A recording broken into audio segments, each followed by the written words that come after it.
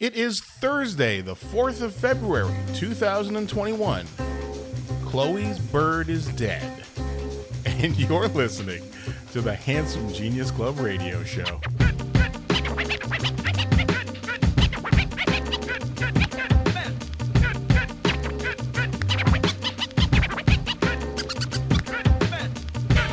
Hey kids, welcome to the show. My name is Kingdom, Anthony Kingdom James, a.k.a. Anthony Rutgazer. And Chloe's bird is no more. For those of you who have been following along on my social media, you will know that Chloe is my new cat. And I gave her a toy bird that chirps when you touch it, when you bat it around.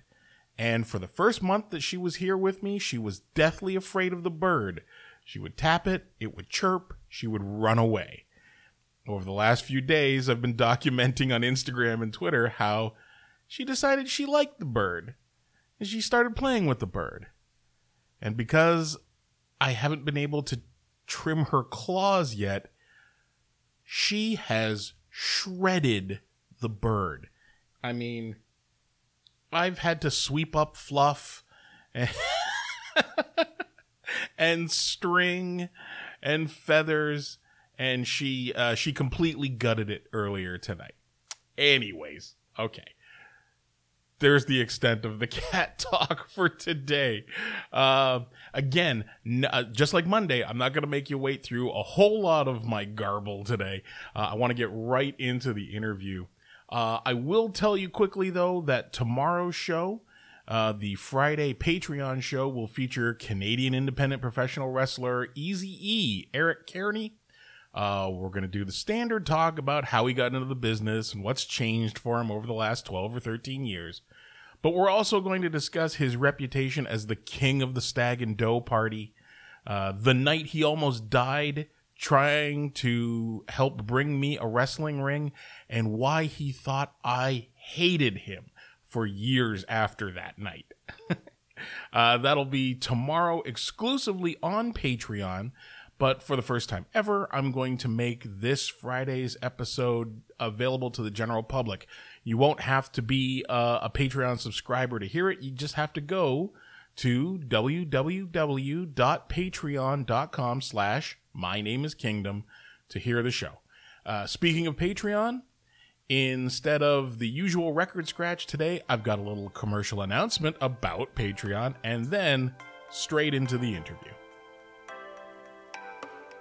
Today's episode of the Handsome Genius Club radio show is brought to you by Patreon, specifically patreon.com/mynameIsKingdom. Subscribe to my Patreon for as little as $2 a month to help me keep making this show and receive exclusive weekly podcasts, extra panels for my comic strips, an archive of my comic book work, classic podcast episodes, and more. Coming soon to Patreon will be exclusive classic television watch-along videos. Half review, half Mystery Science Theater, all fun. That's patreon.com/mynameIsKingdom. Join my pop culture cult today.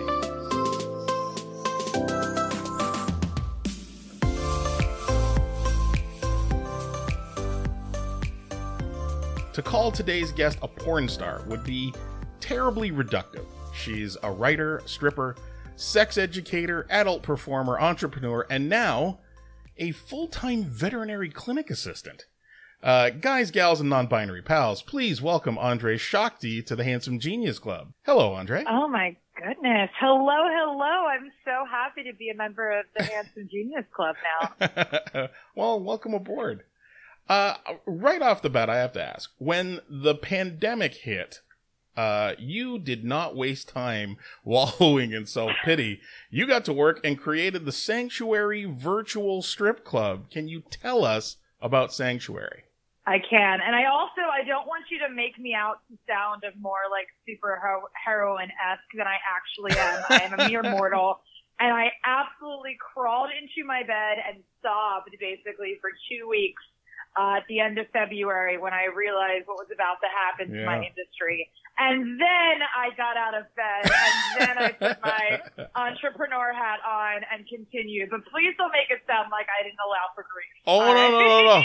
No, if you knew more about me, you'd understand that I am perfectly in favor of the depressive Odin sleep. I don't mind pulling the covers over my head and saying, I will see you in March. So, oh my goodness. But yes, I've been a veteran of the sex industry for over 13 years now, which makes me feel even older than my 32 years. And, stripping was my first passion. I started dancing when I was 18, like right new into college, and I haven't stopped. I've been dancing pretty much throughout the past 13 years, running parallel to almost every other thing I've either literally or figuratively had my hands in. And it's like it's my great love. It's my great love. I adore it. My body doesn't feel right. My mind doesn't feel right when I'm not actively dancing. I just love everything about it. And so, when the beginning of March rolled around, the severity of COVID started to finally fall on people. Most people jumped to OnlyFans. Mm-hmm. And I will say, as my tech-savvy partner diligently sits on my couch at this moment and sets up an OnlyFans account for me, that I waited almost an entire calendar year, because even though it was very tempting, two things about me. A, I hate editing video. Do not ask me to edit video. I fucking hate it. And number two, it was so oversaturated. The market was so oversaturated with new and current sex workers just waiting to dive into online work, many of them for the first time, that I just didn't want to fight that battle. So I decided to create an online strip club because I'm an activist at heart, and it's very, very difficult for me to only think about myself in a lot of situations, oftentimes to my detriment. And so I knew in my vast stripper community how many of my friends were hurting, were out of work, their clubs were closing. That was their primary source of income. Some of them were disabled. Some of them had kids. Many of them were black, brown, transgender, increasingly marginalized. And all of a sudden, our means of, there's always a joke in the sex industry that the sex industry was the first industry, right? And it'll be the last one. Yeah. Well, that has really been tested by COVID-19, truly, this year. And so I opened Sanctuary not only to give myself a platform to create another revenue stream for myself, but also to feed what I felt was going to turn into an era of chronic loneliness in our culture. Mm-hmm. I knew that even though I was jaded about OnlyFans, that virtual connection was going to take, a paramount, was going to be paramount in this new world that we've created. And also, I just wanted to put some money in the pockets of my friends. I was like, well, if I can help out myself.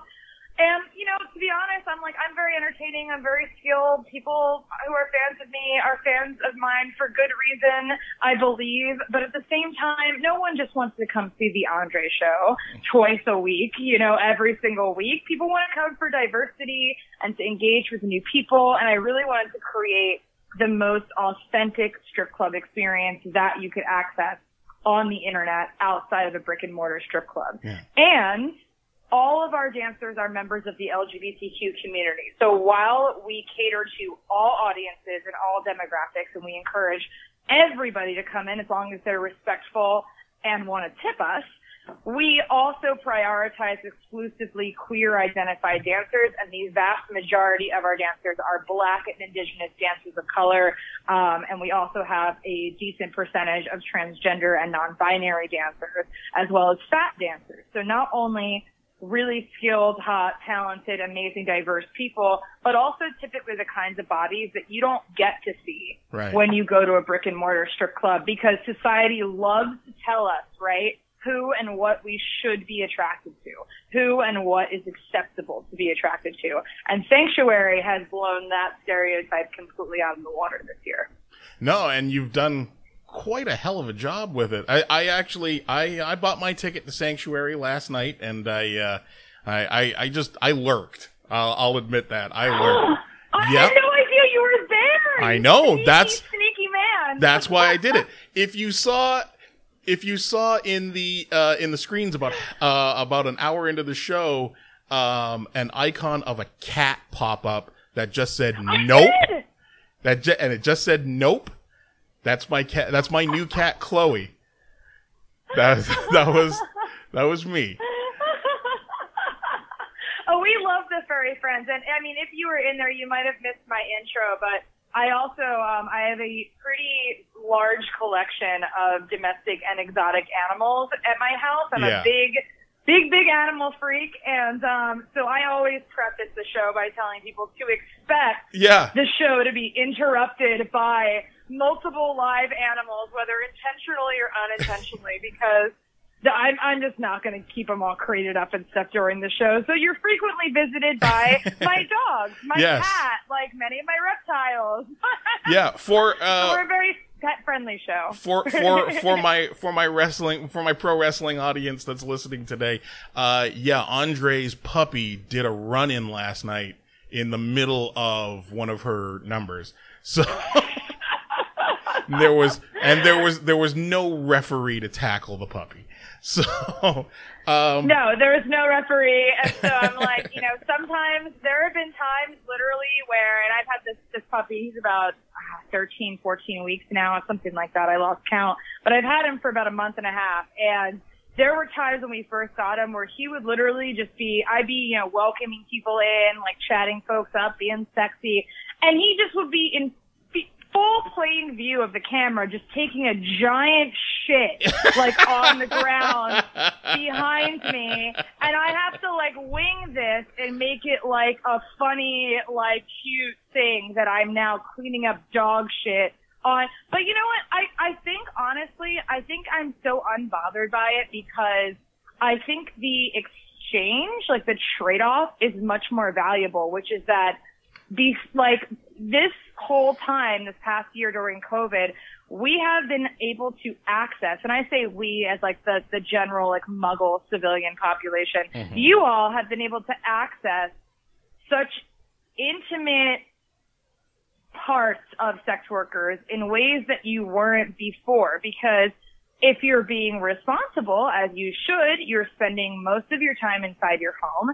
And if you're now doing digital work, now your fans, your customers, like your friends are all now seeing the inner workings of your home. Yeah. They're seeing like the way that you decorate. They're seeing like your furniture. They're seeing like your partner or your husband or your wife like coming through. They're seeing your animals.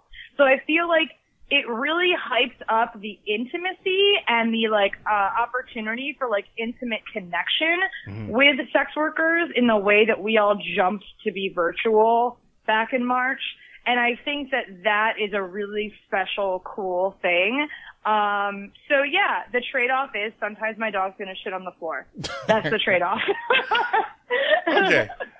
So it actually makes me wonder, just the nonsense that would go on in any regular strip club. Have you had a hard time transitioning from stripper to basically strip club owner? I mean, you're management now, right? You're hiring and firing.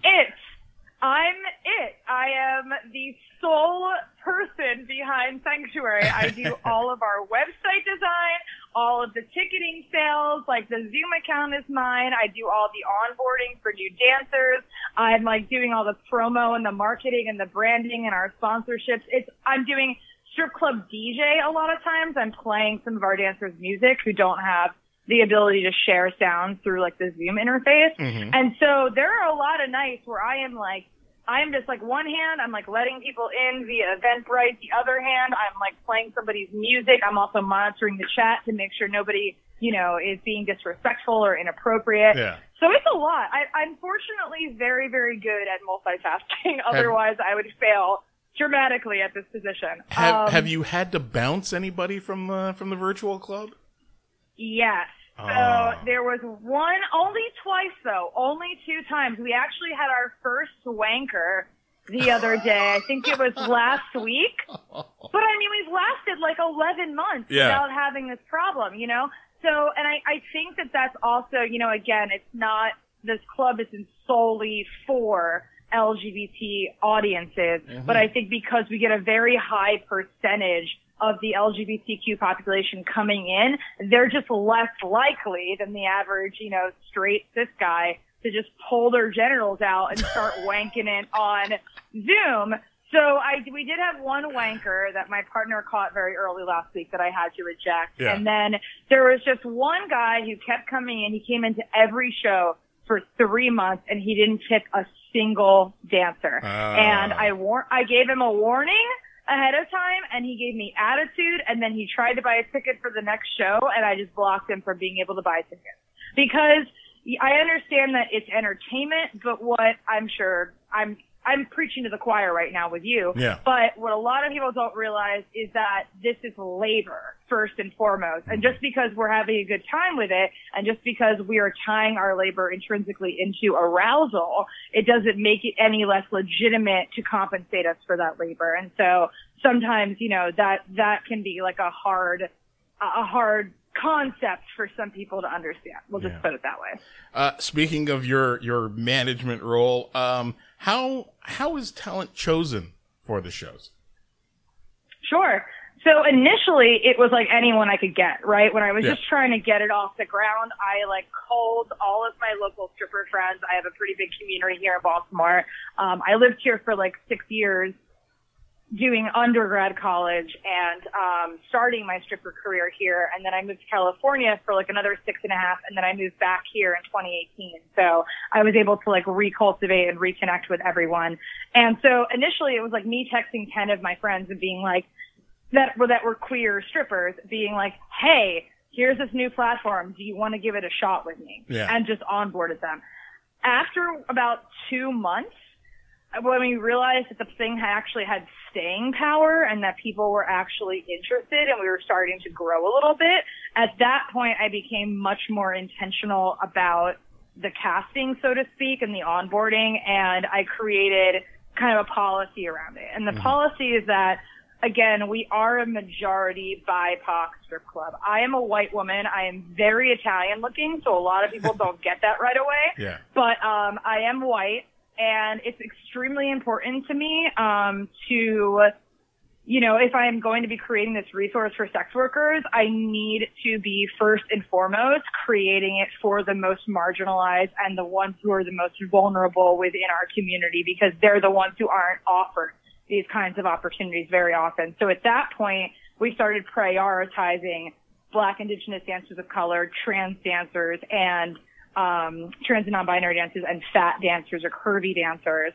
And so, I don't go for, I keep saying we, it's me. I don't care about your social media followers. I've applied to certain virtual strip clubs and they always ask in the application, put your profiles here and share your numbers. Yeah. I don't care if you have 0 followers. I don't care if you don't have any social media accounts. I'm not going to hold that against you and I'm going to hire you, or people who are well, I've never used Zoom before. I don't know how to do a virtual interface.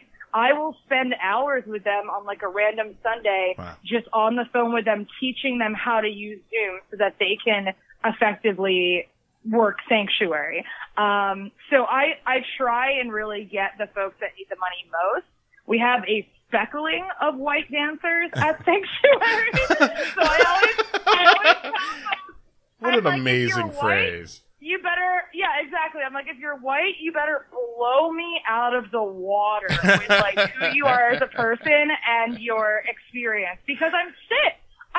You're a strip club DJ. I'm sure that you are also sick of certain clubs, aka the vast majority, only showcasing thin, white, able-bodied, long hair, stereotypically feminine, young women. That's how we're trained, we're socialized to desire. Yeah. And fortunately, so many of us break out of that mold in our adulthood when we realize that we're not actually limited. Hey, look, I might have to go back to work after the pandemic, so I don't want to say too much.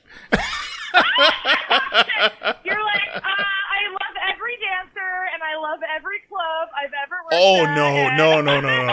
No. Fucking hell, Andre. I don't love every dancer. I'm the mean one. Every girl in Ontario who doesn't work at my club or worked there for a little while and got let go has a story about the mean DJ. because Oh my God, whatever. The mean DJ is only the DJ that I will tell you what girls, when they say a mean DJ from a stripper, and you know this, I'm more so speaking to our audience. But when you hear a dancer say, I hate our DJ, here's why. Either they will not trade sexual favors with her for some kind of like preferential spot. They will not always play every single song she tells them to play for her. Bingo. And or she doesn't tip them out at the end of the night for their labor. So therefore, as we were just speaking about with, you know, sex workers being recognized as performing legitimate labor, people who are adjacent to the sex industry, like yourself, also struggle with that. And so I always, in my entire lifetime, no matter if I walk out with $50 or $500, I will always tip my security. I will always tip my DJ because listen, the DJ can make or break your income sometimes. And so that's that when I hear, oh, the DJ sucks, I'm like, let me work with them for a little while. Let me tell you if the DJ sucks or not. My club has rules, okay? My club has rules, and I am expected to enforce said rules. And do I agree with them all? No. Some of them are really rather stupid. But that's what I'm getting paid for. So, yeah, I realize that especially with baby strippers, I might be the first person in their adult life who's ever said no to them. So can I ask you, I know you're playing it safe right now. Yeah, sure. This be my interview. Okay. But can I ask you what the most ridiculous rule, and it could be the club you currently work or you most recently worked with, or it could be a past one. What's the most ridiculous rule you've ever seen be enforced in a strip club environment? Okay. I've been working as a strip club DJ for 20 years. This past December, a month ago, was my 20th anniversary. I spent it sitting at home. Congratulations. Yeah, well, you know. The first club I worked at, I basically bounced from club A to B, back to A, and then to B, and I've been at B for 16 straight years now. But the first club I worked at, if one of the owners came in, and I was working daytimes, if one of the owners came in, girls had to go back to back no matter what. The club could be empty at noon if this guy came in back to back. So there were times where I had 4 girls on schedule. You know, there were 4 girls in this club, and they were going back to back, no break songs. You know, we get to 6 o'clock, and it's like, enjoy your 8th stage show of the day. So that was. You know, I'm like a crappy stripper when it comes to that, because one of the things that got me into stripping was the dancing. Was the exercise. And so I actually, like my club, you know, we haven't been closed the entirety of the pandemic. We reopened for like a month in June, and then we reopened from like October to the end of November, and we're still closed from that. But, you know, I really, one of the reasons I've been in my club for 2.5 years in a very transitional industry is that I really love the way they do things there. But I am that crazy girl that, like, when people are like, oh, like, you don't, like, I don't want to go first, even though I got here first. Will somebody go first for me? I'm the person who's like, yes, I will go. Yeah. And I will literally just do, like, yoga, like, sexy yoga stretches and do, like, a cardio warm-up on stage.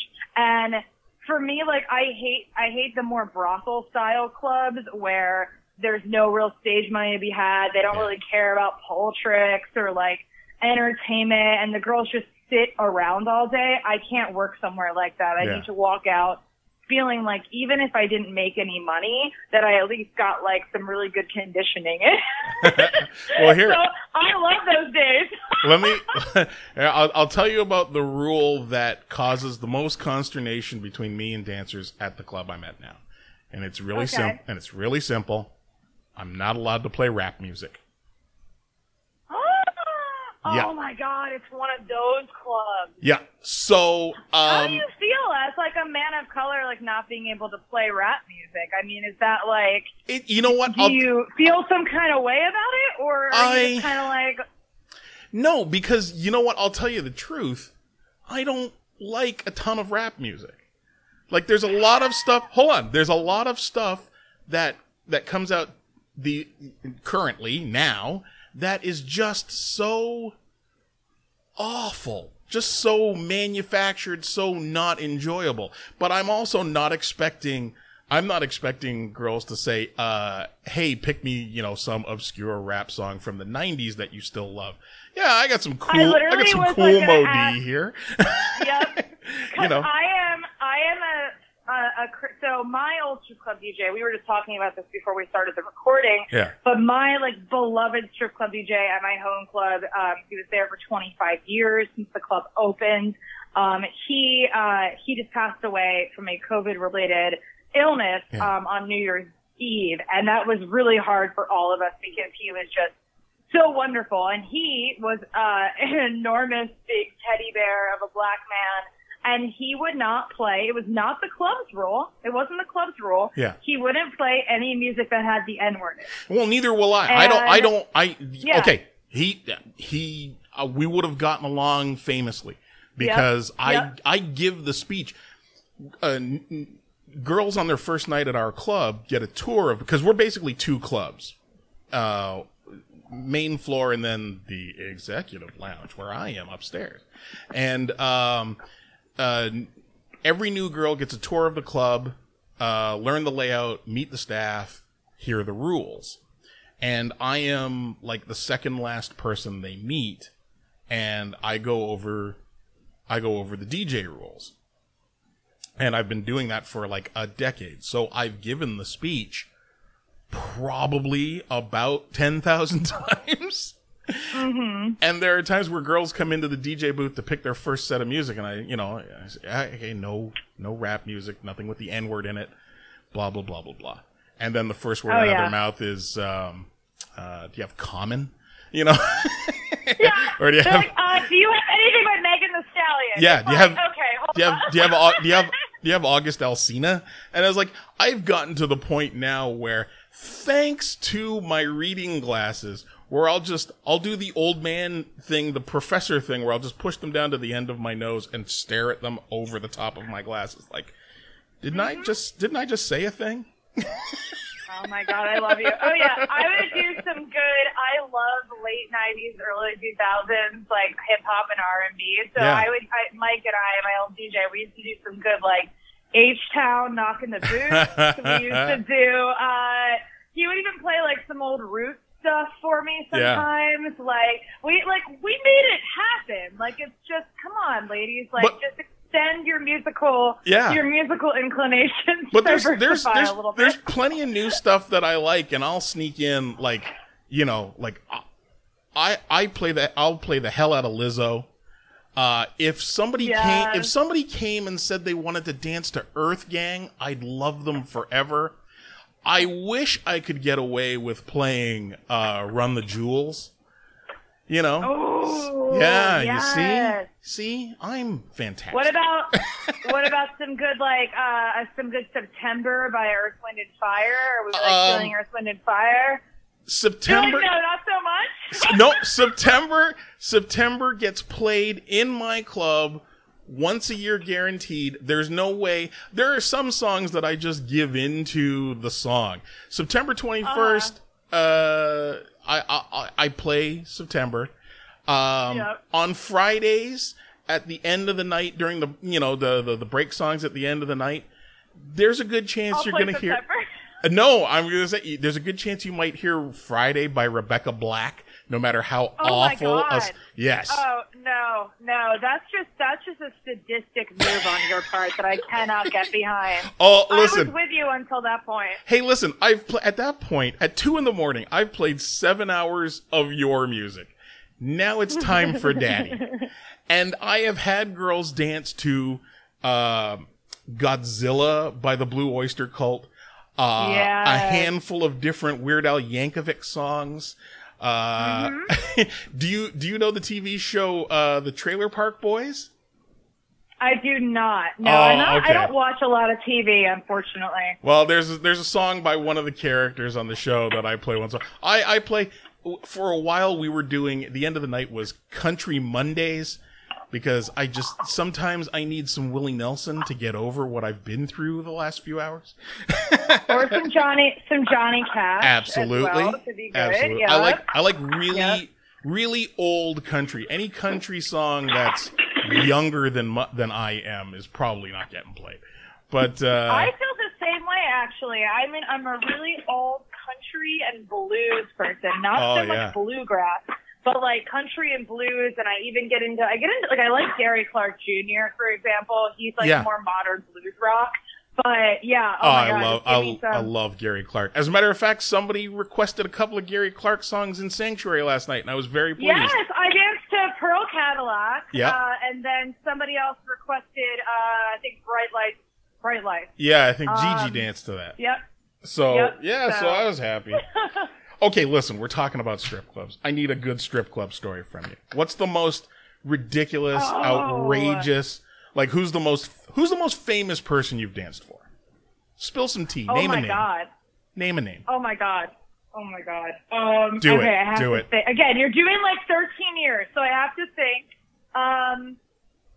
Okay, so here's the thing. In Baltimore, we don't get very many famous people coming to Baltimore, Maryland. Okay. Maybe some Ravens players, some Orioles players, but I'm not a huge sports ball person, so it's usually like after they've spent their money and left that someone runs up to me and is like, they're quarterbacks for like such and such, and I'm like, cool. And then in California, I was living in San Francisco and Oakland. Mm-hmm. All of like the quote, like famous people are all like high functioning like tech executives. So like I've lap danced the owner of Pandora. Okay. The guy who owns Pandora. I lap danced at a private party for one of the people who owns GoFundMe, the fundraising platform. I also gave a lap dance to the person who owns Airbnb when afterwards I gave him a very stern talking to about how his platform discriminates against sex workers and he did not care. But that's pretty much it. I'm not like an LA stripper or anything. I have friends who work in Los Angeles that are like, Courtney Love came into my club, or like Natalie Portman, and I'm not going to be that girl. I'm not going to be that girl. I'm in Toronto, which is probably number 3 on the list of North American cities that are going to get flooded with famous faces.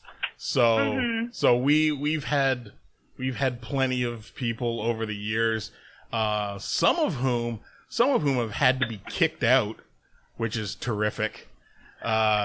They're always the worst behaved. The Black Eyed Peas tried to smoke pot in our champagne room. And on back-to-back nights, Dean Cain and Casper Van Diem got intoxicated beyond belief and belligerent. And both nights our manager had to chuck them out. And I think the second night was the first night was Dean Cain, Superman. And the second night, I was literally just gonna say the guy who used to be Superman. Yeah, and he's an utter fucking jerk.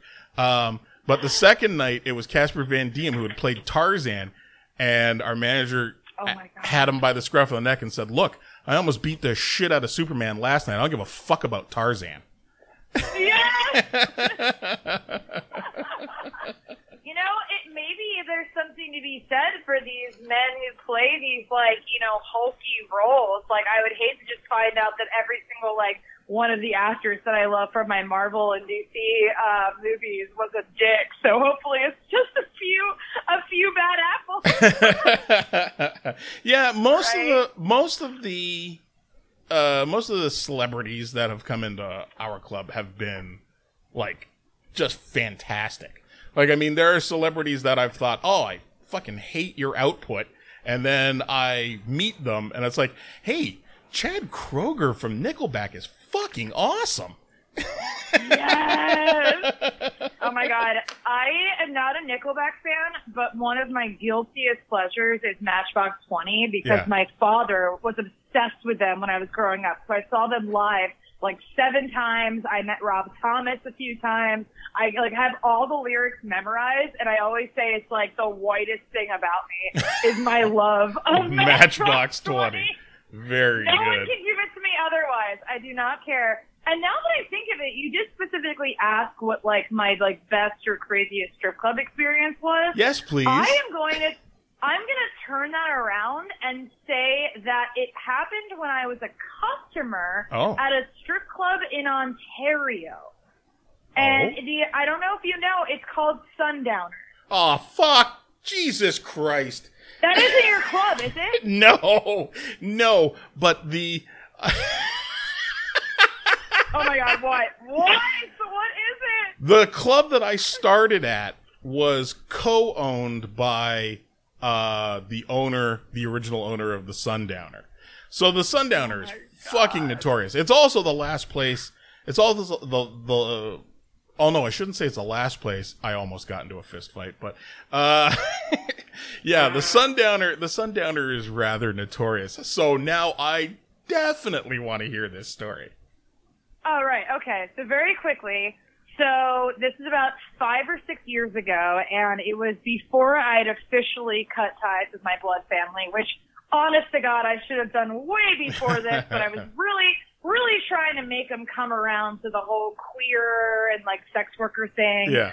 And so I'm also non-monogamous. I date multiple people at the same time with their full enthusiastic consent and permission. Mm-hmm. And at the time, I was with my partner, who is transgender, and we were both dating. We were in like kind of a triad with another cisgender man. So it's the 3 of us. And my family's met them before, but it was the first time they all came home for Christmas in New Jersey, where I'm originally from. Mm-hmm. And long story short, it's a disaster and a half. I mean, like, the grandmother starts, like, talking about, like, you know, how she doesn't think that, like, gay people should show any affection in public because it's rude and offensive. And then, like, the guys start making out at the dinner table to, like, prove a point. And then, like, there's screaming involved. And then, like, my uncle starts talking about being, like, a police lieutenant and, like, how he's not racist. And, like, oh, my God, it was bad. And so we decided, literally, we left, like, Christmas Eve dinner. And we were supposed to stay there for another 3 days. And one guy was like, fuck this. We're going up to Niagara Falls. I just purchased a hotel room on the falls for the 3 of us for the next 3 days. That's where we're spending New Year's Eve. We're getting out of here right now. And we just grabbed our bags and drove all the way up to the American side of the falls. Right. And we stayed there for the next 3 days. Now, New Year's Eve rolls around. The 3 of us, big strip club fans, we go to Sundowners. All right. We've never been there before. So immediately walking in, like, I had a great time there. The vibe was great. Like, the girls were hot. I liked the stage layout and, like, these weird little, like, bucket seats almost that are, like, around the stage, you know? Yeah. And within half an hour, we were easily, because we're all, like, queer and alternative looking, we were easily the most popular people in there. So we have, like, all the girls sitting with us and, like, we're tipping everybody and, like, shit's, like, going good. These women pull me on stage, and I mean drag me under my armpits when I'm not looking, onto the stage. One of them sits on my face, and the other one starts sucking on my tits, pulls my shirt up and starts sucking on my tits on stage, just in the middle of, like, New Year's Eve evening. Yeah. So I'm having a great time. I'm very, very gay. I'm having a great time. And after this, one of the girls is like, hey, do you want to go do a line of coke off my ass in the VIP room? And I said, having never done cocaine before, Anthony, I'm like, yes! So I fucking, like, go back to the VIP room, and this girl and I are, like, grinding on each other, and she's putting, like, a line, like, up her stomach from her pussy, and I am on cloud 9. And I came back to the guys. I did not drive, by the way. I did not drive there. I came back to the guys and I was like, hey dudes, like, just FYI, I'm feeling great, but I just did coke for the first time, and I want to be responsible and let you all know that, just in case, like, God forbid something happens.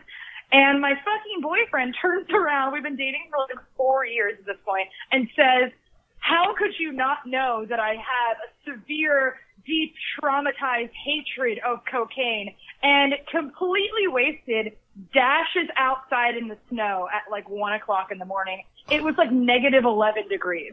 So then Q, his boy, like our shared partner and I, now also drunk, fucking out in the freezing cold outside Sundowners, running after my boyfriend, who is just like running into the road because he doesn't want to quote drive with us because I did cocaine and I should have known better. So it was just like this crazy circus of an evening. We did stay together after that. We did not stay together permanently. Yeah. Not because of the coke. But, yeah, it was just one of, like, the most, like, dazzling, like, nights of my life, and I have Sundowner to thank for it, so. Yeah, when you mention Sundowner and coke in the same sentence, you notice how I didn't even blink? No. That makes perfect sense to me. It's just a way of, yeah, it's stripping culture. It's like everyone, it's a miracle. Like, I honestly didn't drink until I was 21, or like smoke or do anything. Not because I was like super straight edge, but because like my friends were all lushes and were just like constantly embarrassing themselves. And I'm like, I don't want to be like those people. More like I don't want people to look at me the way they look at those people. Yeah. So, and I didn't try cocaine until I think I was 27. So I spent all those years in the strip club, like, culture just being like, oh yeah, no thanks. Like, oh yeah, that's cool. Like, oh, you're doing some K. Oh, you're dropping some acid today. Oh, you guys are like doing like some Molly, like before work. Have fun, high five, like, you know, and then holding them as they throw up in the bathroom later. Like, that was my job. Okay. And now, as like into my 30s, I'm like getting more adventurous, which is really funny. I think it's really, really funny. I have two quick things I have to tell you now that you made me think of. One is, if you say you were, in your 20s before you tried cocaine, don't worry. I was 47 before I smoked pot. The first time I ever smoked pot was, Pride weekend in Toronto. And blame it on the gays. Just no, blame it on the gays. No, not blaming it on the gays. It's just how I remember when it happened. Did not like it. Tried again. A few weeks later, I ate a pot brownie that would have knocked out a horse. It was after a wrestling show in Hamilton, Ontario. We went. A bunch of us went out to eat afterwards, and by the time I ordered, it was hitting. And it was over. I told the boys, listen, when the waitress comes and brings our food, I'm going to ask her to package it up and I'm going to pay her. In the meantime, Brendan, give me your keys. I'm going out to lie in the van. And I just went and tried to fall asleep in his van. The other thing... That's what people don't realize is that, like, I won't say everybody, but most people, when they start out with weed, they choose edible. Yeah. Because it feels safer to them, it feels more familiar, it's food, and somehow people in their minds must think it's, like, somehow more, like, diluted or something because it's food. I don't know what the thing is, but they're always wrong, and people do not understand that edibles are some of the most powerful, and, like, you have to be so insanely careful when you're dosing. Yeah. Way more than like taking a bong rip or taking a hit off a joint. But that wasn't my problem. My problem wasn't that I thought it would be safer in a brownie. My problem is that it was a brownie. I'm going to eat a quarter of a brownie? Who the fuck am I? No, I'm going to Cookie Monster this whole thing and hoon it down my pie hole. And then a half hour later, 45 minutes later, I was like seeing strobes of light coming off my cell phone like the Matrix. And I thought, yeah, I'm just going to go attempt to sleep this off. The other thing I had to tell you, and this, you coke at the fucking downer reminds me of this, is a dancer who once told me a story about being at a wedding And I think she and this other girl they were bridesmaids, and the other girl was like just out of it. She was ripped. She could not maintain. So this girl took her into the bathroom, sat her down on a toilet, leaned her head back, and took a straw and blew Coke up this other girl's nose to like. Oh my! Yeah. It's just friends helping friends. Yeah, Anthony. like a jump Friends start. helping friends out. I also wanted to check in with you because I know I told you I had a call right about now, but I just got permission to go as long as we want. So don't fantastic. feel rushed. Fantastic, Yeah. because I'm only halfway through my fucking notes. We started talking about strip clubs, and that's a tangent. Listen. Well, this is what happens when you talk to me about my favorite subject on the face of the planet. Is that I just I can't shut the fuck up about it. Okay. Well, let's move on to something else here, and I gotta pick a thing. Let's go with the good thing first. You recently transitioned your love of animals into what I've heard you yourself describe as your first ever day job. Not first ever day job. I have worked, in the past, I've worked at, I don't know if you can consider this, quote, vanilla work or not, but, I've worked pretty extensively at, sex toy retail positions, but always part-time. Yeah. And I also worked part-time in San Francisco for about 2.5 years, for a digital and physical security company. So It's not that I haven't, held civilian jobs before. It's that I've always been doing I've been doing full-time sex work, or I've had the sex work running parallel to a part-time position. So this is literally the first full-time civilian job that I've ever had, and I think they're on to me, Anthony. I think they know. The head. So yes. So, I've had a lifelong love of animals, everything, but especially creepy crawlies. I'm a big, bug, reptiles, amphibians person. I also love pit bulls, and I have 3 of them, and I have a cat, so we're pretty balanced over here in the household. It's I have my partner's yeah, I would love to move in with you one day, except your spare bedroom is literally the reptile room. I'm yeah, that's not going to change. So. You kill me with the snakes. I know, I love it. But I've always had this passion. So when I was a kid, everyone in my family tried pushing me into going to school to be a veterinarian. And honestly, believe it or not, I was very easily squicked out by medical settings, by blood, when I was younger, up until probably I was 24, 25. And so even though you look at me, I have all these tattoos and, I'm a dominatrix and I'm frequently throwing needles in people and beating the crap out of them now. Back in the day, I actually had a much more sensitive stomach. So I always thought, well, this isn't for me because I can't even handle seeing an animal in pain kind of thing. And so I left it and, I made my career doing sex education and sex work and with these other little part-time jobs kind of fleeting through them. And then, I started actually dating my current partner about 1.5 years ago, and they're a veterinary technician. Oh. And so it was kind of a combination of, I am aging in the sex industry, and while I'm pretty certain people are still going to want to throw money at my semi-closed body for at least another 5 years, I do want to start making a contingency plan for as I get older, when I'm transitioning out of the industry. Always pack the parachute. Exactly. Yeah. So, there's nothing to say, obviously, that I can't continue doing my sex education webinars, my sanctuary, while I'm working. But, that was number 1. Number 2, I'm no longer quicked out by anything anymore. You really have to be hard pressed to disturb me in some way or make me shiver. So I'm I don't know, I'm emotionally hardened for better or for worse, so that's not an issue. And then, just being, dating my partner and just hearing them like talk about the rewarding elements of their job, and then like, you know, also in my mind, I'm like, well, I have a lot of animals. Like, this could really benefit me. The more that I learn about, you know, animal care, right, I can apply to like my animals at home. So I was like, fuck it, I'm doing this. So I hit the job market super hard back in November.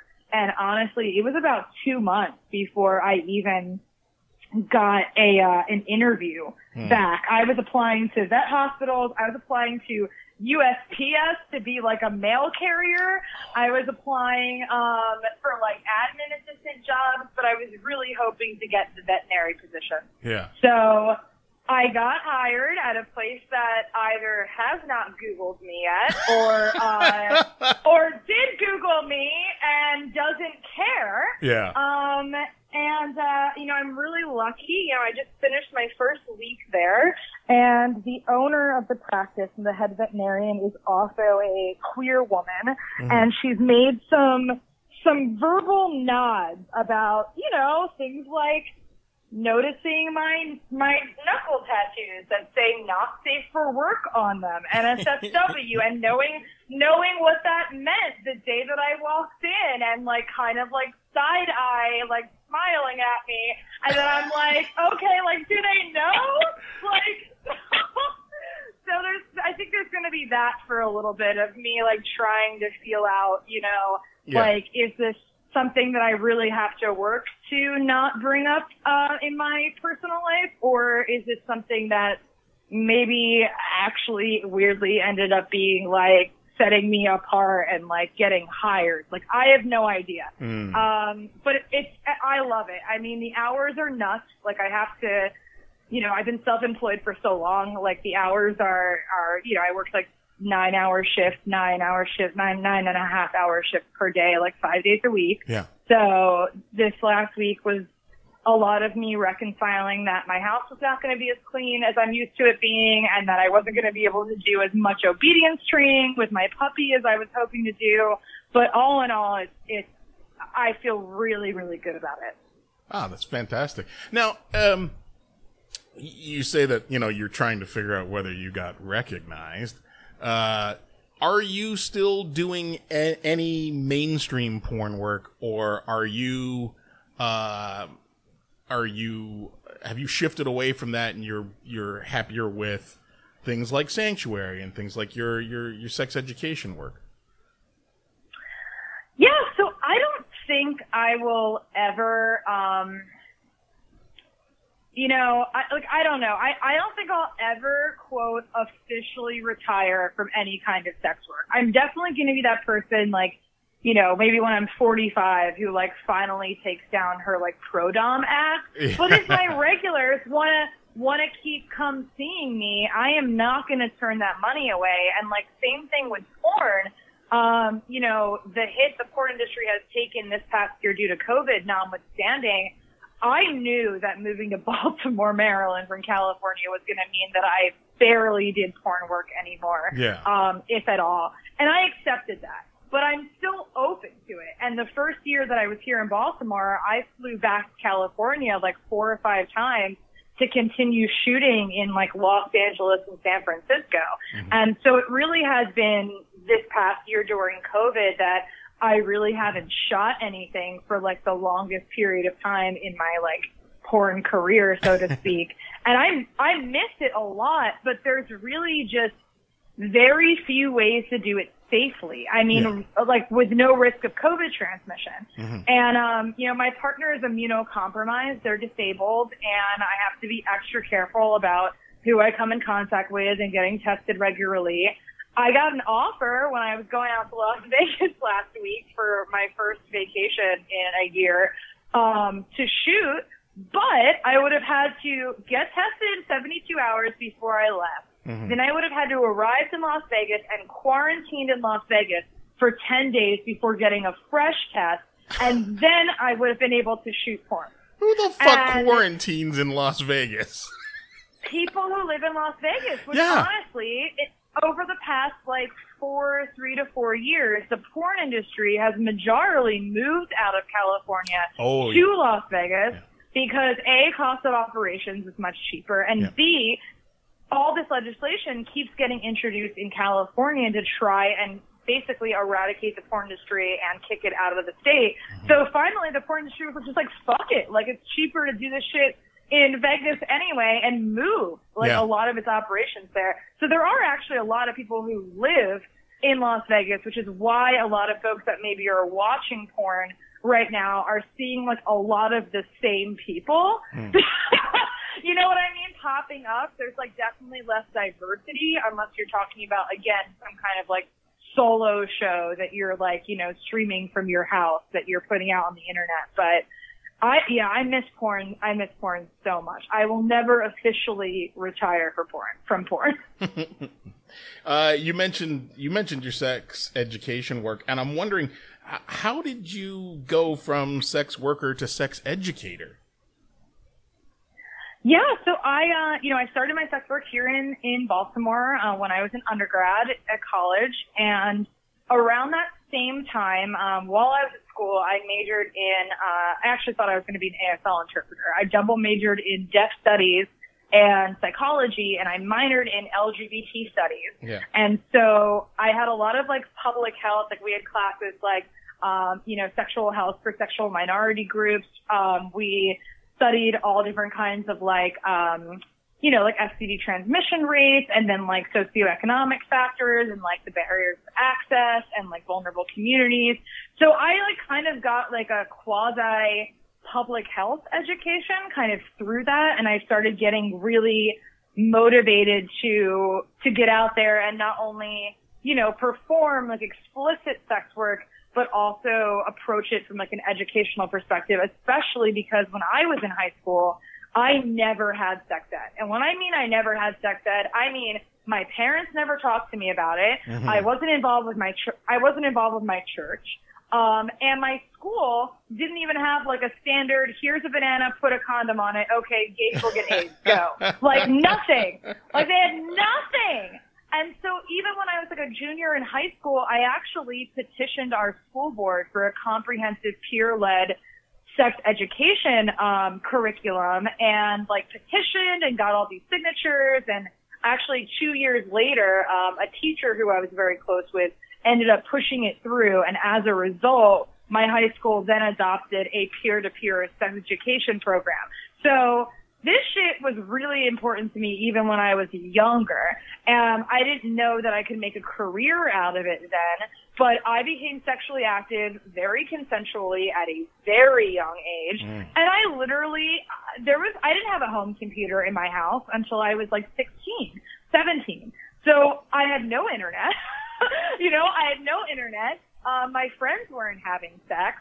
And I literally had to like resort to asking like seniors in my high school, and like reading textbooks to get information about protecting myself. And that entire experience was just so infuriating for me. Like even then I knew that I shouldn't be the one teaching myself this. Yeah.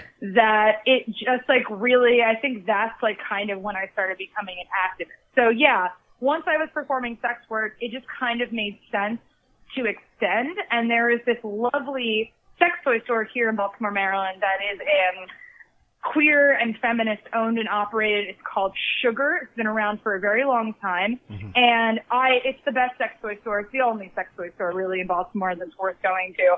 And I started working there doing retail sales when I was about 20. And then they started kind of training me as a sex educator. Once I moved to California, I went through several other like, quote, sex educator certified programs. And I just kind of like spun out on my own. I actually did try and go to grad school. I graduated undergrad a year early and applied to grad school to try and get my ME, Master's of Education in Human Sexuality. And I actually got accepted to a graduate program at Thomas Jefferson University in Philadelphia. And long story short, they accepted me. And the next day, a New York Times Magazine article on prostitution came out that I was heavily quoted in, and I am literally on the front page of New York Times Magazine under a headline that says prostitution. And a week later, Anthony, I got a letter rescinding blocking my acceptance from this university.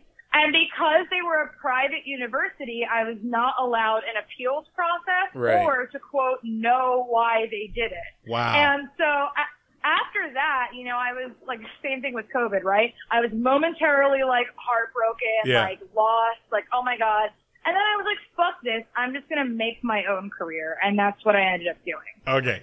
Straight from, I'm going to read a list because let's get some titillation factor in here. I'm going to read a list of the classes that you offer on your website. And then I have a, You're the one who wrote them. You're the one who wrote them. Let's do it. And then I have a particular question. Okay? Okay. So I'm ready. From your website, IamPolly.net, under education, there are classes like Strip Like You Mean It, Pole Dancing 101. Dropping the Hint, Not the Ball, Flirting 101. Knuckle Up, Fisting and Manual Sex. Savvy Strap-On Seduction, Beginner and Intermediate Strap-On Play. Love the Whore You're With, and the accompanying Love the Whore You Are. Sex Work, Everything You're Scared to Ask. Blown Away, Killer Blowjobs for All Bodies.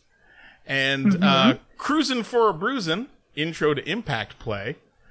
So my question with classes like this that you offer, my question is, what the fuck does Harvard University call you and say, come teach us? Oh my God. First of all, it was Princeton. I actually spoke at Princeton a few years ago. I got flown out to like talk about, I used to do pre-COVID a lot of college campuses. Yeah. But yeah, it's really funny. So like your list here includes University of Maryland, UC Berkeley. Yeah. On your website, it does say Harvard. California. That needs to be Princeton. Oh, okay. California College of the Arts, Townsend University, San Francisco State. What do the halls of higher learning say to Andre Shakti? Come be our professor for the day. Well, I want to note that, I mean, obviously I'm a very kinky person. I mentioned that I was a professional dominatrix, but the majority of the work that I did in porn is kink-related, BDSM-related pornography, and I've been, like, personally kinky since I was 19. So that's where all the kink classes come in. Also, I need to update that list because I have, like, 10 more classes that I offer. But that's a good start. Fantastic. That's a good start. So normally, when the colleges contact me, it's one of three things. Either there's been some kind of like consent violation at the college. So let's say like the boys soccer team was caught looking at naked photos of the girls soccer team, right? Okay. They bring a consent educator in to talk to the student body or the team about consent and communication and boundaries like within an intimate context. So that's number one. I get called in to like clean up messes. Number two is I get called in for, quote, sex weeks. So these are usually like 1 week or 1 month out of the whole year where like the university will put on some kind of educational, like with like a focus on like safer sex practices, but they'll also allow like a little bit of like spicy content in there too. Yeah. And I'll get called out to do like a curriculum for like a weekend or like a week, for the students, usually as part of like, I almost said the word initiation, but like when you first get to college, orientation, that's what it is. Yeah. Usually as a part of like orientation at the beginning of a school year. And then the third thing is when a student group on campus lobbies the university or the college and gets permission to bring me in to teach some really like sexy stuff, which usually only happens like obviously in the more liberal schools, which is why you see me presenting at a lot of California-based universities, because they're, you know, they might have like a queer student union on campus and they want to bring me in to talk about sex work to like the members of the queer student union, or they want to bring me in to talk about blowjobs, or they want to bring me in to teach like a lap dancing class. So I still don't get to teach like the crazy stuff. Like I teach, breast play, like erotic asphyxiation. I teach, you are a wrestling person. I'm a huge WWE WWF person. I have done Brazilian Jiu-Jitsu for the past 6 years of my life. Yeah. I'm a wrestler. So I will teach like fetish wrestling content, like people who like basic BJJ, but like in a sexy, erotic way. And like the impact play classes, all of those are a little too much usually for college campuses, but I can still sneak some fun stuff in, especially if a student group's bringing me on. Yeah. So that's how it usually happens. Very good. Yeah. Now, the more serious question, and this was probably the first thing I thought of when I thought I want to talk to Andre. Was okay. Was dealing with SESTA and FOSTA. Which I know. You just wither at the very mention. For people, you couldn't see me, but I just melted to the floor. It's I'm sure that having had to deal with this, I guess it was past last March, has been just withering. And I know I think you said online that you lost PayPal or one of your. Oh, Jesus. Yeah, so let me do like a quickie real quick. So, okay, all right. For those people who don't know what SESTA FOSTA is, it was a bill that was introduced by our, thank fuck, former President Trump, back 3 summers ago. Mm-hmm. And basically, here's the thing, is that consensual ethical sex work performed between adults and sex trafficking of a non-consensual, often underage variety are two very separate things that oftentimes end up getting disastrously conflated with one another, to the point where many anti-trafficking organizations and initiatives also do not support sex work and or actually believe that there's no possible way sex work can ever be performed consensually, despite all of the data and examples to the contrary. Mm-hmm. And so what that means is that when people go after anti-trafficking initiatives, they also end up sweeping up and harming, killing, pulling vital resources from, arresting, consenting sex workers, adult age sex workers. Mm-hmm. And so every time someone, a politician or whoever, says, I'm going to be like anti-trafficking, it's going to be one of my big, promises to the people, every sex worker in the world cringes and braces for some bullshit legislation that will not actually help people who are being trafficked. So with Trump, he was claiming that the majority of sex trafficking happens on the internet. And not only that, but it happens via social media and sex work advertising platforms where legitimate sex work, consenting sex work, is advertised. Mm-hmm. And so he targeted these, and these are also known as third-party websites. All right. So he said, apropos of any data or any research, he says, this is where trafficking's happening. So what I'm going to do is I'm going to eradicate a critical part of the Communications Act. It's either like Section 230 or 233, mm-hmm. which stipulates that third-party websites like Facebook, Instagram, etc., cannot be legally held responsible for what their users post. So if some kid is like, I'm going to go shoot up a school, and he posts it on Facebook, the parents of the victims cannot then sue Facebook for allowing a platform by which their son could announce it. Right. So, which makes sense. Trump overturned it. So now, third-party websites since then can expect to be held legally liable for what their users post, with a special focus on, quote, explicit or inappropriate or sexual related content, mm-hmm. which now, out of an abundance of caution of being legally penalized, most third-party websites, which also include payment platforms like PayPal, Venmo, Cash App, fundraising platforms like GoFundMe, whatever the other fucking platforms are, all of these sites doubled down and changed all of their terms and conditions to reflect that they do not support anything sexually suggestive in terms of language or photos or video photo content mm-hmm. On their platform. unfortunately, this has been inconsistently, is the best and most diplomatic word that I can use, applied in practice. So, like, for example, if you are a larger bodied person and you post a picture, especially if you're a larger bodied woman, and you post a picture of yourself in a tank top and some shorts on Instagram, Instagram will flag that photo in a way that it wouldn't if another person weighing 110 pounds next to her was wearing the same exact outfit, for the sheer reason that there's more flesh on her body. They will also, inter-community words that people use, like queer. Queer used to be a derogatory slur 40, 50 some odd years ago, before, like many words, including the N-word, it was reclaimed by those communities. They just flag they apply it universally. So they flag like the words and the monikers that people are used to like coming together over and finding community over. So people can no longer find that community.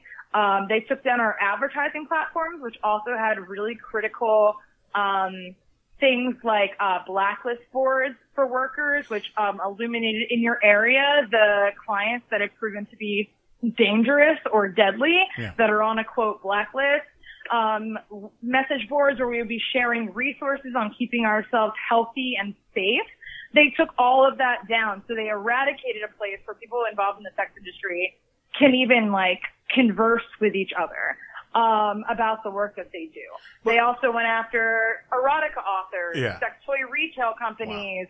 If you have a sexuality podcast and you want to like anything regarding or alluding to the fact that human beings have sex drives and are entitled to sexual autonomy and agency, is now completely sanitized from the internet. And so what that means is that sex work is increasingly going back underground in a really dangerous way. And, especially with the entire sex work industry, it seems, hopping online during this past year of COVID, that has had disastrous results for many workers, especially, again, fat workers, black workers, brown workers, workers who don't have significant Instagram or Twitter or Facebook following, all get targeted first. So, I mean, I gotta pat myself on the back, which I do not do often, and just really like, it is unbelievable that Sanctuary, to loop back completely to our first conversation, it is unbelievable, in my opinion, that Sanctuary is not only has sustained this long, but is continuing to grow in leaps and bounds just by itself during a pandemic. But then you add on top of like the extra labor and all of the hurdles and challenges that we had to face, that I have to face, that I have faced, just trying to exist online. And it's like, it's back-breaking work a lot of times. It is really hard. I've had payment processors of mine kick me off. I've had to change website hosts 3 or 4 different times before a website would even host my site for Sanctuary, which has no explicit content or language on it whatsoever. I've had crowdfunding campaigns shut down and the money kept by the campaign, specifically GoFundMe. Not because I was fundraising for something explicit, but because they Googled me, found out what I did, and then shut it down because I was a sex worker. I was kicked off Airbnb 6 years ago after successfully using it for vacations only, never work, for about 5 or 6 years with nothing but good reviews. They Googled me, found out what I did, shut me down, kicked me off the platform. I mean, that's just like the beginning. So, it's like a world of workarounds and who you know it's like we're learning new interfaces, new systems, new platforms every single day, fully anticipating that by the following day, that one will not be available to us anymore, and we have to figure something else out. So, but in case anyone's interested in getting into sex work right now, get into sex work. right now. Don't do it. Don't do it. You're going to get so discouraged. It's going to be so terrible. I promise you. But don't you understand that the church police know what's best for you? Like, I mean, they want to make sure that you stop trafficking yourself, Andre. Oh my God! You know what? Yes, it's the worst when you traffic yourself. I really, know. because that's how trafficking. Also, Austin. The last thing I'll say on it, because obviously I'm very passionate about this. Labor trafficking, sex trafficking, is actually a very small problem, not insignificant, but a very small problem in the United States. The big issue when it comes to trafficking is labor trafficking, usually of Latinx workers that are working on farms and in kitchens. But we don't care about brown people in our country, so we pretend like that's all fine, and we let them do the work for us white people, obviously yourself notwithstanding, and we turn a blind eye to it because labor trafficking isn't sexy. It isn't glamorous. It isn't clickbaity. It's not... There's not going to be a Law and Order labor trafficking, fucking offshoot. No one actually cares. So people like to focus on the rare instances where trafficking does happen, especially when it's the trafficking of young white women or girls, and then blow it up to try and convince the public that it's an epidemic in the United States, and it's just not true. Well, so, I mean, the fear-mongering has been the not the exclusive province, but an incredible tool for both religion and politics. For, well, I mean, when did humans crawl out of the primordial ooze? So to see, we mention his orange badness, Trump. I'm certain that man's personal history means he never gave a fuck about FOSTA or SESTA, and I'm sure that was handed to him by Mike Pence as here is the deal we made. I'm your vice president. You sign this shit. So, it's the 4 years that you had to spend with a president who, like, literally just does not give a shit about anything other than his own personal enrichment, meaning that anything that would gain him loyalty or make him a few bucks was going to be passed along the conveyor belt. How do people at this point do something to fight against or to counter FOSTA and SESTA? Are you the least bit hopeful that the new administration might do something about this? I am, actually. Give me 1 second. I'm so sorry this is happening during recording, but my earbuds just died. So that's what I had to transfer to my phone. Okay, here I am. So, yeah, I mean, I don't know. Here's the thing.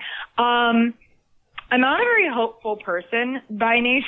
And I think, honestly, when I accepted this job as a veterinary assistant, one of the things that I told my partner and some of my friends, I was like, God, I hate to even say this, but another benefit of this job is that I have been a part of an industry that has been, like, vehemently despised, misunderstood, victimized, made to sound like criminals, targeted, censored, blocked, like, abused, beaten, like, mugged, raped for the past 13 years. And, it's really, really difficult, even though I love my work in the sex industry and I have so much pride in it.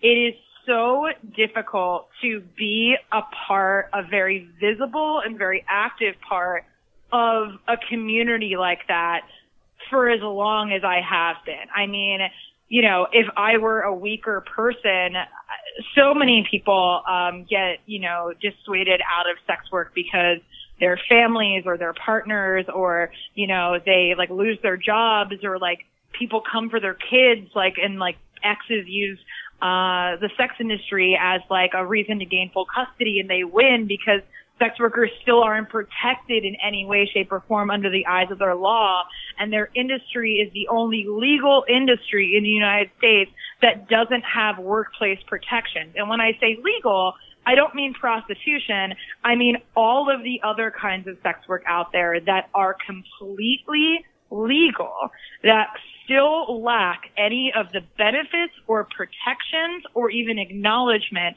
of every other legal labor industry in the world. And that does something to you after a while. That, even if you have the strongest mentality around it, that beats you down emotionally, it beats you down psychologically, it beats you down physically. So I really am enjoying and leaning into being a part of an industry that you literally would have to be a monster not to get behind, which is taking care of animals. You know? So I'm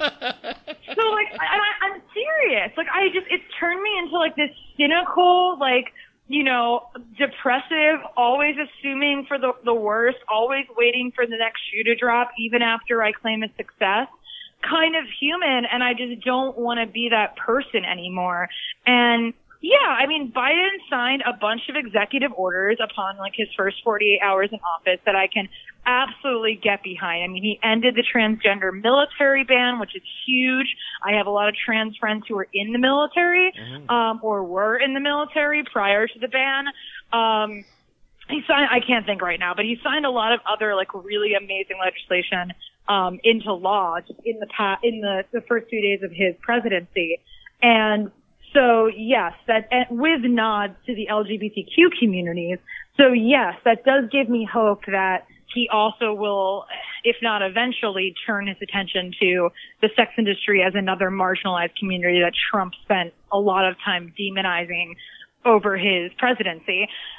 But it's not a strong hope. It's not something that I assume is going to happen. It's not something that, like, you know what I mean? I mean, Kamala Harris, as stoked as I am to have our first Black and Indian woman as in a vice presidency, I hate Kamala Harris. I lived in San Francisco for almost 7 years. So you know. I know what this woman has done, not only to Black and brown communities by over-incarcerating them for minor offenses like marijuana possession, but I also know what she has done to sex workers. And I know that it's too much to hope for to get like a super openly sex worker positive, like, you know, politician in such a high prominent office. Yeah. But she went out of her way to criminalize and arrest and incarcerate people involved in the sex industry who were just trying to live, that did no harm to anybody, who were just trying to provide for themselves. And that's something that I just have a really hard time forgiving and moving past. So I don't know. Sorry to be so dour. No, I mean, I wish I could be like, yeah, we're going to kick their asses and like sex work is going to like come back and like, you know, like I just don't know. I just don't see it. You gave me the answer that is in my head. You gave me I'm neither a fan of Biden nor Harris. I know enough about both of their histories to think, okay, well, we haven't repaired the leak in the dam. We just have a little Dutch boy putting his finger. So, you know, now the thing that encourages me about the current administration is that there are enough progressive people behind them pushing them forward. Yes. So you give Bernie Sanders the purse strings, and you let Andrew Yang do something with labor, hopefully. You know, these are the people. And you let AOC come in, because AOC has been a very prominent supporter of decriminalization of sex work, which, if anybody here is listening, there are 3 kinds of ways to quote that are often posited as next steps to take with the sex industry. One is legalization, which sounds really awesome, but it's not what the vast majority of us want, because what it would do would be to legalize the work, but it would also place a regulatory board of old white men who don't know anything about the sex industry except, you know, to patronize sex workers once in a while. Yeah, I was going to say, hide and lie about I was going to say old white men, aka secretly clients. AKA clients, a bunch of Johns, okay, is to put a bunch of conservative Johns in control of, quote, regulating us. Because, mark my words, you legalize us, you don't decriminalize us, and what will happen is the same shit that's happening right now, which is that people don't trust sex workers in the same way they trust plumbers or teachers or bank attendants to regulate their own industry safely and successfully. So that is not something that we want. There's also the Nordic model, which criminalizes patronizing sex workers but legalizes sex work. So what they do there is they don't throw sex workers in jail, but they target and throw clients in jail, which obviously kills the demand for the sex work and then puts the sex workers out of business by consequence. And then there's decriminalization. And what we want is decriminalization. We want the ability for our work to, A, not be criminalized, and for our clients not to be criminalized, and also just like every other labor industry, legitimate labor industry in the U.S., the ability to regulate our own industry internally. And that is what decrim would do. So I think you kind of asked me before, like, what civilians or like muggles can do right now to like support. Follow sex workers online. Do not listen to anything anybody has to say about sex work unless it comes from the mouth of somebody who is in the industry. Go directly to the source for your information about policies, about what the work entails, about health and safety. Support workers, you know, share their content online, boost their content online.